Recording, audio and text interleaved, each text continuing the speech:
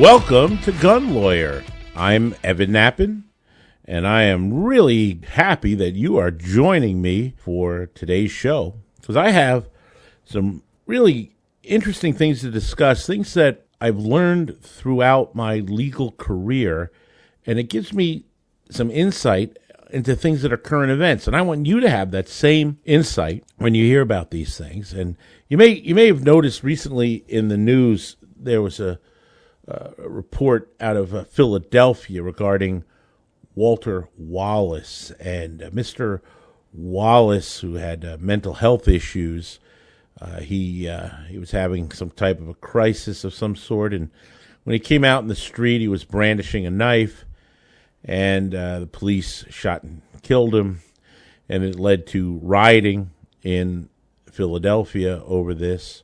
And so it's an interesting case, and one of the things that recently happened in the aftermath of that case is that the family attorney for Walter Wallace's family, the attorney who is representing them, announced that he does not want the Philadelphia officers to face murder charges. And even though there was so much politicization of this, and there was so much agita in the community, and riots, and claims of, the misconduct by the police, this attorney came out on behalf of the family and says he doesn't want them to face murder charges. And he says instead he believes that the officers were simply improperly trained and did not have the proper equipment to do their job. And the equipment he's referencing is devices like a taser, a less than lethal tool. And he publicly has made that statement. Now, when you see that, you might say, wow, that's really, gracious, benevolent, whatever word, for him to want to do that, given the racial strife and tension. And, we've seen these things go political where they prosecute the police. And here's a guy who's saying, no, don't charge the police.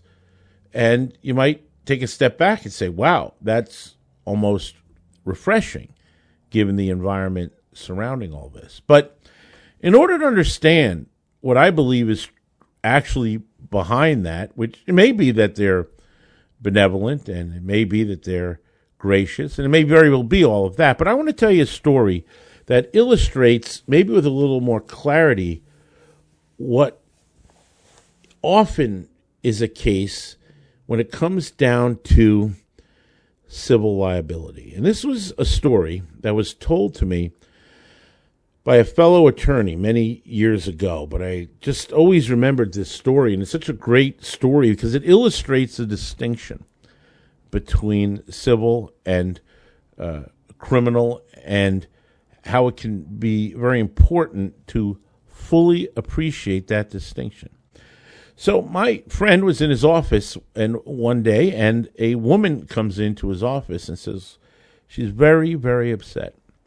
She's very upset because her husband, whose nickname was Tiger, was partying with a number of friends, and one of the friends was an off-duty police officer from a northern New Jersey city. And while they were partying, it was St. Patrick's Day, and they were bar hopping, right? But it seems that Tiger and this police officer, they were kind of arguing with each other and kind of mad at each other, and they weren't really celebrating St. Patrick's Day in the spirit as it is intended.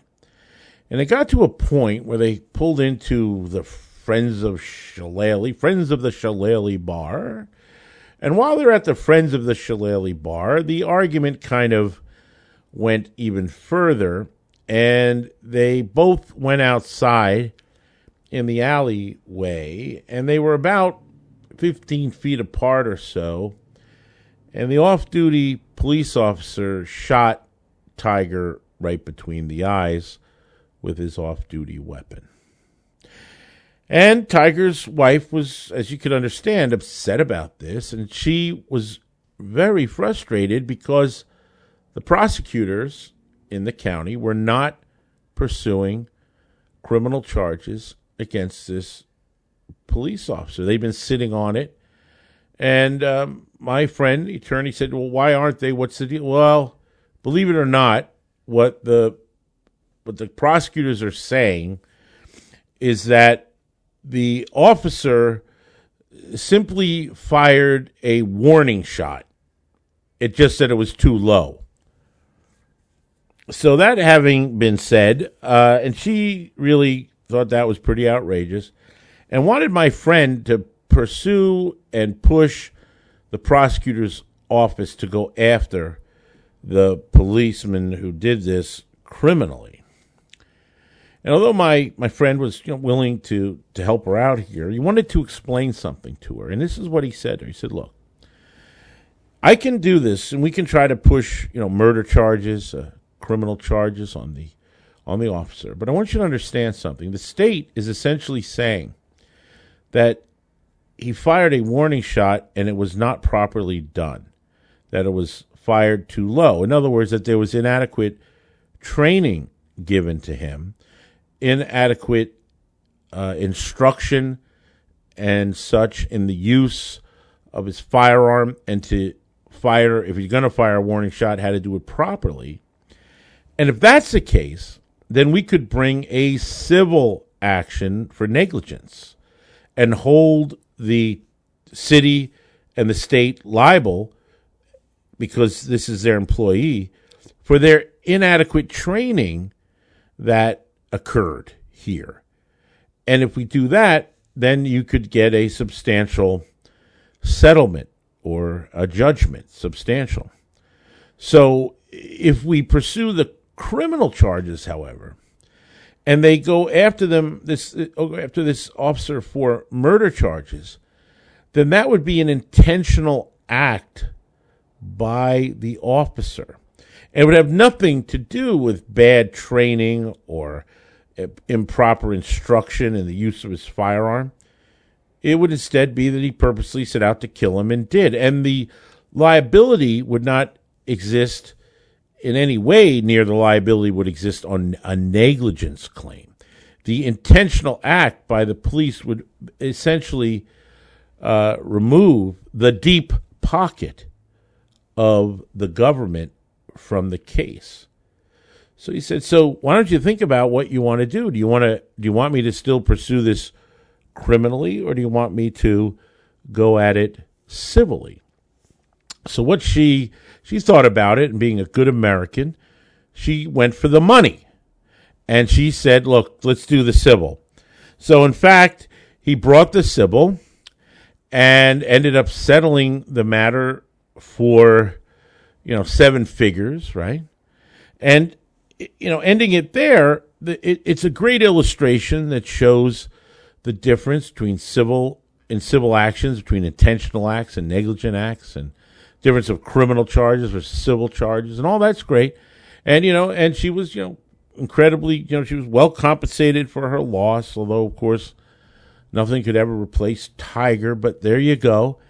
And all that's fine, and it serves a great purpose to illustrate all this, but it doesn't end there.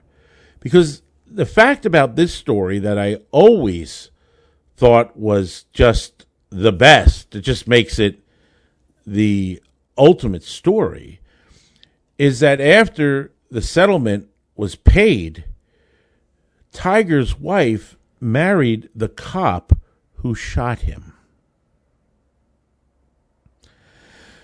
So if you think about that, it's really quite a story, and I'm sure you would agree.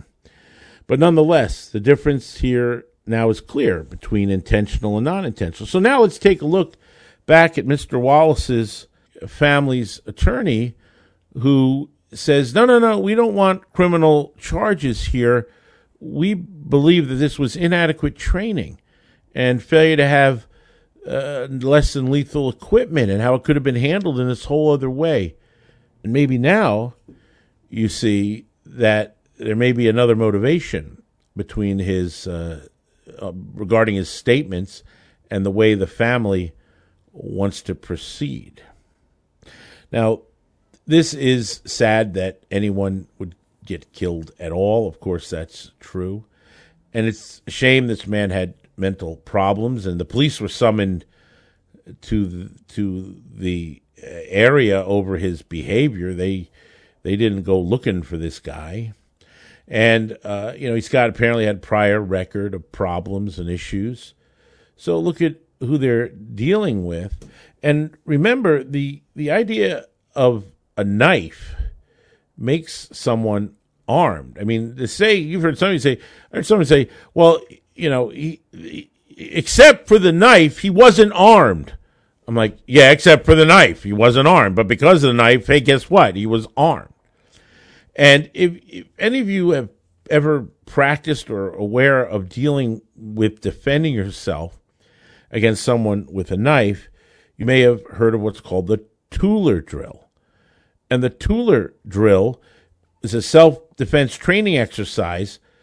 Actually, was an officer, Tueller, who I think out of Salt Lake, who wondered how quickly someone with a knife could attack another person. And what they had was 21 feet, which is the average distance for the close quarter firing of a gun at 21 feet. And if someone's at 21 feet, how quickly, who has a knife, can they stab their victim? And essentially in 1.5 seconds, they can do it.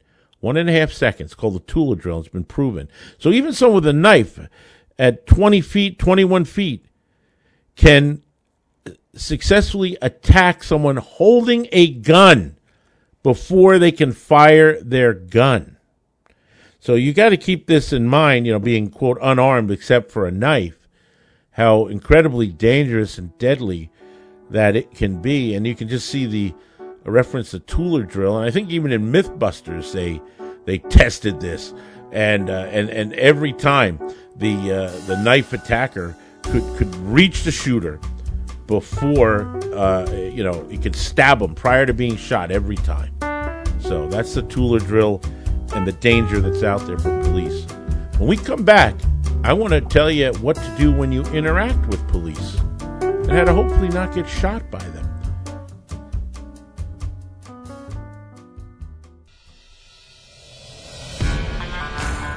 For over 30 years, attorney Evan Nappen has seen what rotten laws do to good people. That's why he's dedicated his life to fighting for the rights of America's gun owners. A fearsome courtroom litigator, fighting for rights, justice, and freedom. An unrelenting gun rights spokesman, tearing away at anti-gun propaganda to expose the truth. Author of 6 best-selling books on gun rights, including Nappen on Gun Law, a bright orange gun law Bible that sits atop the desk of virtually every lawyer, police chief, firearms dealer, and savvy gun owner. That's what made Evan Nappen America's gun lawyer. Gun laws are designed to make you a criminal. Don't become the innocent victim of a vicious anti-gun legal system. This is the guy you want on your side. Keep his name and number in your wallet and hope you never have to use it. But if you live, work, or travel with a firearm, the deck is already stacked against you. You can find him on the web at evannappen.com or follow the link on the Gun Lawyer resource page. Evan Nappen, America's gun lawyer. You're listening to Gun Lawyer with attorney Evan Nappen. Available wherever you get your favorite podcasts. I am a lawyer. I am a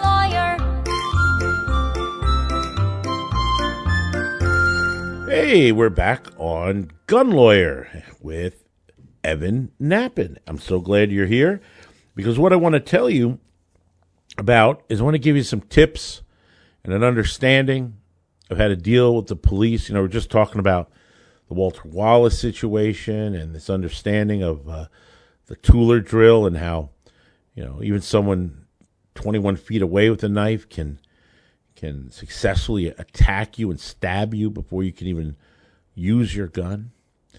But when it comes to how we interact with police. Okay, here is an incredibly important hot tip on dealing with police. If you don't want to be shot by the police, don't attack police with a knife. Do I need to write that one down for you? Hopefully not. Because even though you may think you're unarmed except for having a knife, you are armed because you have a knife. And if you are threatening and coming at police with a knife, they don't like that because they're very aware of the Tueller drill and its impact, where they can become quickly stabbed and killed by a knife, which is why a knife is defined as a deadly weapon, okay? Because it can cause death. And that's like another reason legally why they're called deadly weapons. It's amazing how sometimes the law actually makes sense in defining something like that, you see? So this is important to keep in mind. And if we want to go a little bit deeper here and put away, the obvious that we were just talking about, how should you deal with law enforcement? Number one is respectfully, okay? They have a job to do. Police keep us civilized. Police have a job to maintain law and order. I don't want to live in chaos, okay? I don't want that. I'm not anti-police. I like that we can have, for the most part, a peaceful society in which police do a great job, and that's important. But when it comes to your interacting with police who you respect, like I respect, okay, what's the best way? Well, number one, be respectful. Number two, actually listen to what the officer may be saying. You don't know all the reason that he may be stopping you. Okay, there may be a danger that he needs to warn you about. Or it may be that he's investigating some action that you did. But it doesn't hurt to listen to what the officer's saying. That's not a problem. Listen to everything that he's saying. The problem comes in as to whether or not, or to what degree, you answer questions and engage with the officer. You see, that is critical. And that's where we have your rights come in versus the ability of the officer to do his job, but you still have your rights. And you don't want to end up in a situation where you inadvertently cause legal problems for yourself. And of course, as law-abiding citizens, we're kind of trained to, the policeman is your friend and you want to do what they say. I get it. But the problem is there's another side to this, and that is you probably don't want to become charged with something, especially something you didn't do, and you'd really rather not get arrested, I'm sure, and these are powers the police have. Now, you may say to yourself, well, I'm not going to get arrested because I didn't do anything wrong. Well, you don't know what they're perceiving, what the officer may be perceiving that you did. You may not even know what you did or what you didn't do or what they're misconstruing you as doing. And look, misunderstandings, they happen. They sure do happen. And I've seen it over and over again where one thing is perceived one way and yet its intention is completely the opposite. And you can put yourself into a pretty bad hole if you don't realize it and start saying things that inadvertently enhance the misperception, you see. So how do you handle this when police? Well, let's talk about a typical traffic stop.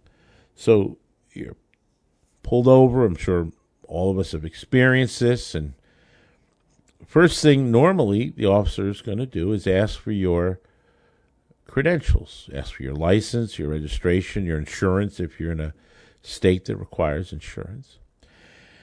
And you do need to provide your identification and your registration to the officer. Most states have laws that require it. At least identifying yourself, and that's even the Supreme Court says, the Hubble case, that we have to at least identify ourselves. And if you have the driver's license, then you're going to meet the requirement that your car is registered, you have insurance, and that you have your license. So you give that to them.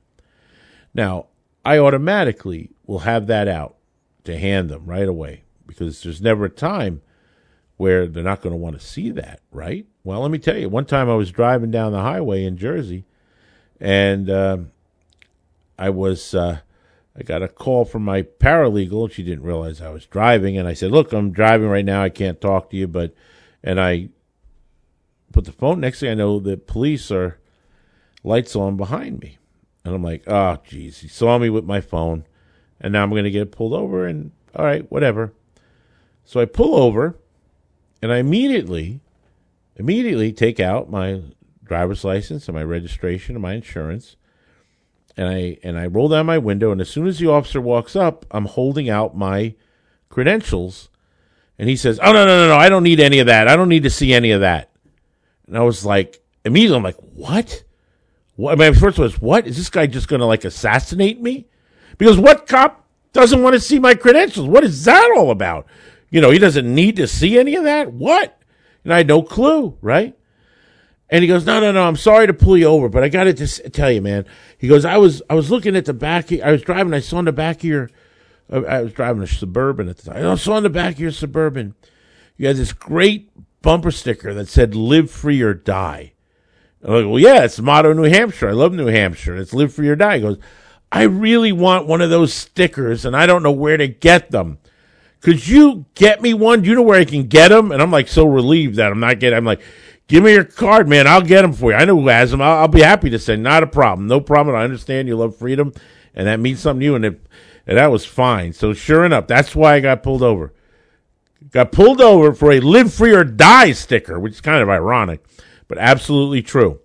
So this is, but immediately I had my credentials out there, and that's one thing. Keep your hands in plain view. Don't go rummaging in your jacket or stuff, because they're trained to look at your hands because you may have a weapon, and you don't want to make anybody nervous in doing that. Now, the question, though, becomes, to what degree should you engage? Because the normal next question is something normally like, do you know why I pulled you over? Let me ask you about that question. You, my friends listening to me now. What's the proper answer to, do you know why I pulled you over? And if somebody says, thinking, no, I don't know. So you always tell them, no, I don't know why I pulled me over.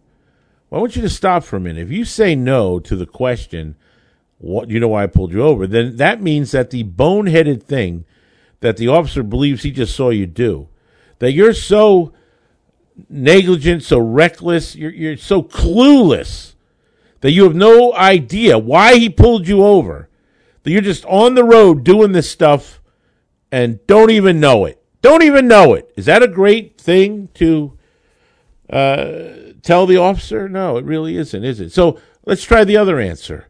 Yes, I do, officer. Oh, great. Yes, I do. So now you're admitting that you intentionally did something wrong, which may not even be what he's thinking, but you're now, confessing everything or whatever, and you're now incriminating yourself. Is that a good idea? No. So what is the best way when that question is asked? And the thing that I really strongly suggest is simply to say, I don't want to answer any questions. Because you don't have to answer any questions like that. You're not required to answer any questions. And you can see why there's no right answer to that question. So the best answer is, I don't want to answer questions. You have a right not to answer questions. And you can say that. Now, some people, get mad at me, or I'm not, they feel uncomfortable, or whatever. I understand, but it's your rights. And if you engage, you're now waiving those rights. And when you waive those rights, you're now exposing yourself to more problems. Now, there may be another way to handle it, and I've heard and know of some folks where it's the old joke, and it goes like this, where there was an old Jewish man who was asked, why do you always answer a question with a question? And the old Jewish man said, why not? Why not? So I always like that because you can answer questions with a question. So one of the, you know why I pulled you over? Say, officer, why are you asking me that question? In other words, he has a reason for pulling you over. Why is he asking you that question, right? Do you have any guns in the car, any weapons? Why are you asking me that? Why are you asking me that? He says, well, I'm the one asking the question. Well, I'm not going to answer any questions now. Not going to. But you see, if you answer a question with a question, you're really getting at the heart of what the stop may be, the reason for it. What ultimately could be a probable cause determination as to whether the stop itself was lawful, even. Because it's going more to the heart of the issue. You know, you gotta understand that under our rights, particularly our rights against unlawful search and seizure and stop, I'll often have people ask me, they'll say, hey, you know, if I refuse a search, the officer's going to think that I'm hiding something. And folks, or if I refuse to answer a question, they're going to think I'm hiding something. But you got to understand, it's not how our rights work. It's not up to us to have to defend why we stand on our rights. It's up to the state to have probable cause or reason, legitimate based reason for why they feel they can overcome our rights. So that it's not a question of do you consent to a search. You have a Fourth Amendment right against consenting to search. If they have the probable cause for a search, then they're going to search. They're not going to ask you if you consent. There's no need to. They have probable cause. I mean, if there's a dead hand hanging out of your trunk, they're not going to ask if you consent to a search. They're just going to search. But if they don't have probable cause, and you say, yes, you know what you're doing? You are giving up your rights and saying in so many words, go right ahead, officer, have a fishing expedition at my expense. Go right ahead. You really want to do that? You really want to waive your rights? I mean, do you appreciate what all those men and women who died for our rights, do you appreciate their sacrifice at all? Because they died for us to have these rights. Oh, you're just going to waive them. Who cares about those silly, stupid old rights? That's pretty darn disrespectful to those folks that died to give us these rights. So you want to stand on your rights, and it's important to do that. Because if you stand on your rights, and let me explain, you never physically resist the police. Never. That's a never. There's no physical resistance ever. Okay, there's no resistance ever. You don't resist, but you don't consent either. That's the difference. You're not consenting. But if the officer still wants to search, no problem. You're not going to stop them. You've stood on your rights, and if there's something at issue, then we'll see if the search was within your constitutional rights. And if it's not, then anything that's found cannot be used against you. That's why we have the system. That's why we have the system. So this is important. We have a system that you need to utilize. To utilize the system, you need to know your rights. You need to stand on your rights. You have no obligation to answer questions. You have no obligation to consent to a search. No obligation for these things. We're talking about your Fifth Amendment right. We're talking about your Fourth Amendment right.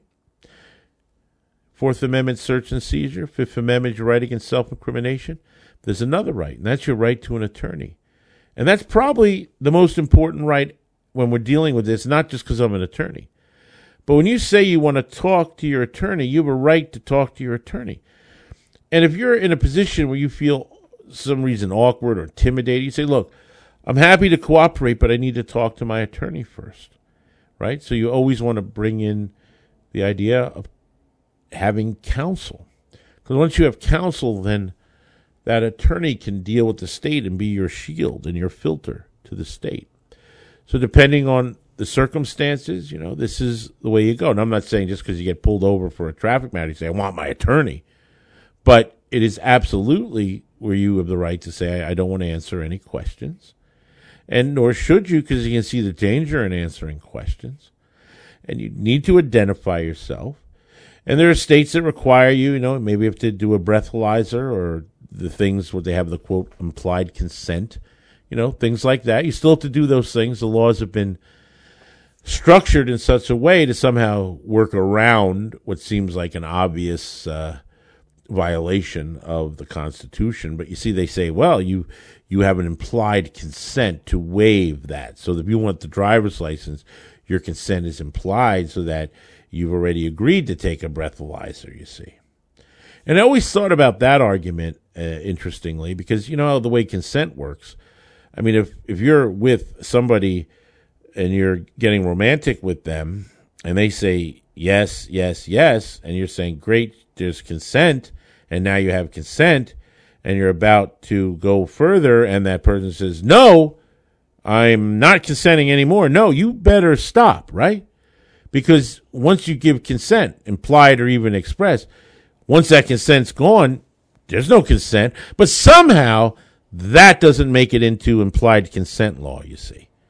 Because even though you've implied your consent to take a breathalyzer or even blood sample, and now you want to revoke your consent, well, that's not allowed somehow. Why is that? I thought we're dealing with the law of consent, and that's how you got around the constitutional protection to begin with. Anyway, something to think about. But the bottom line, folks, is you need to stand on your rights. I want to make sure that you stay protected and that you don't become a victim of gun laws. Why don't you help keep a fellow gun owner from becoming a law-abiding criminal? Tell them to listen to Gun Lawyer Radio. I'd really appreciate it if you do that. I want to help people understand and know their rights. And you can visit our website at gun.lawyer, and you can find me on Facebook as well. Please spread the word. It means a lot to me, and it'll mean a lot to them. Till next time, this is Evan Nappen reminding you that gun laws don't protect honest citizens from criminals. They protect criminals from honest citizens. Gun Lawyer is a Counterthink media production. The music used in this broadcast was managed by Cosmo Music, New York, New York. Reach us by emailing evan@gun.lawyer. The information and opinions in this broadcast do not constitute legal advice. Consult a licensed attorney in your state.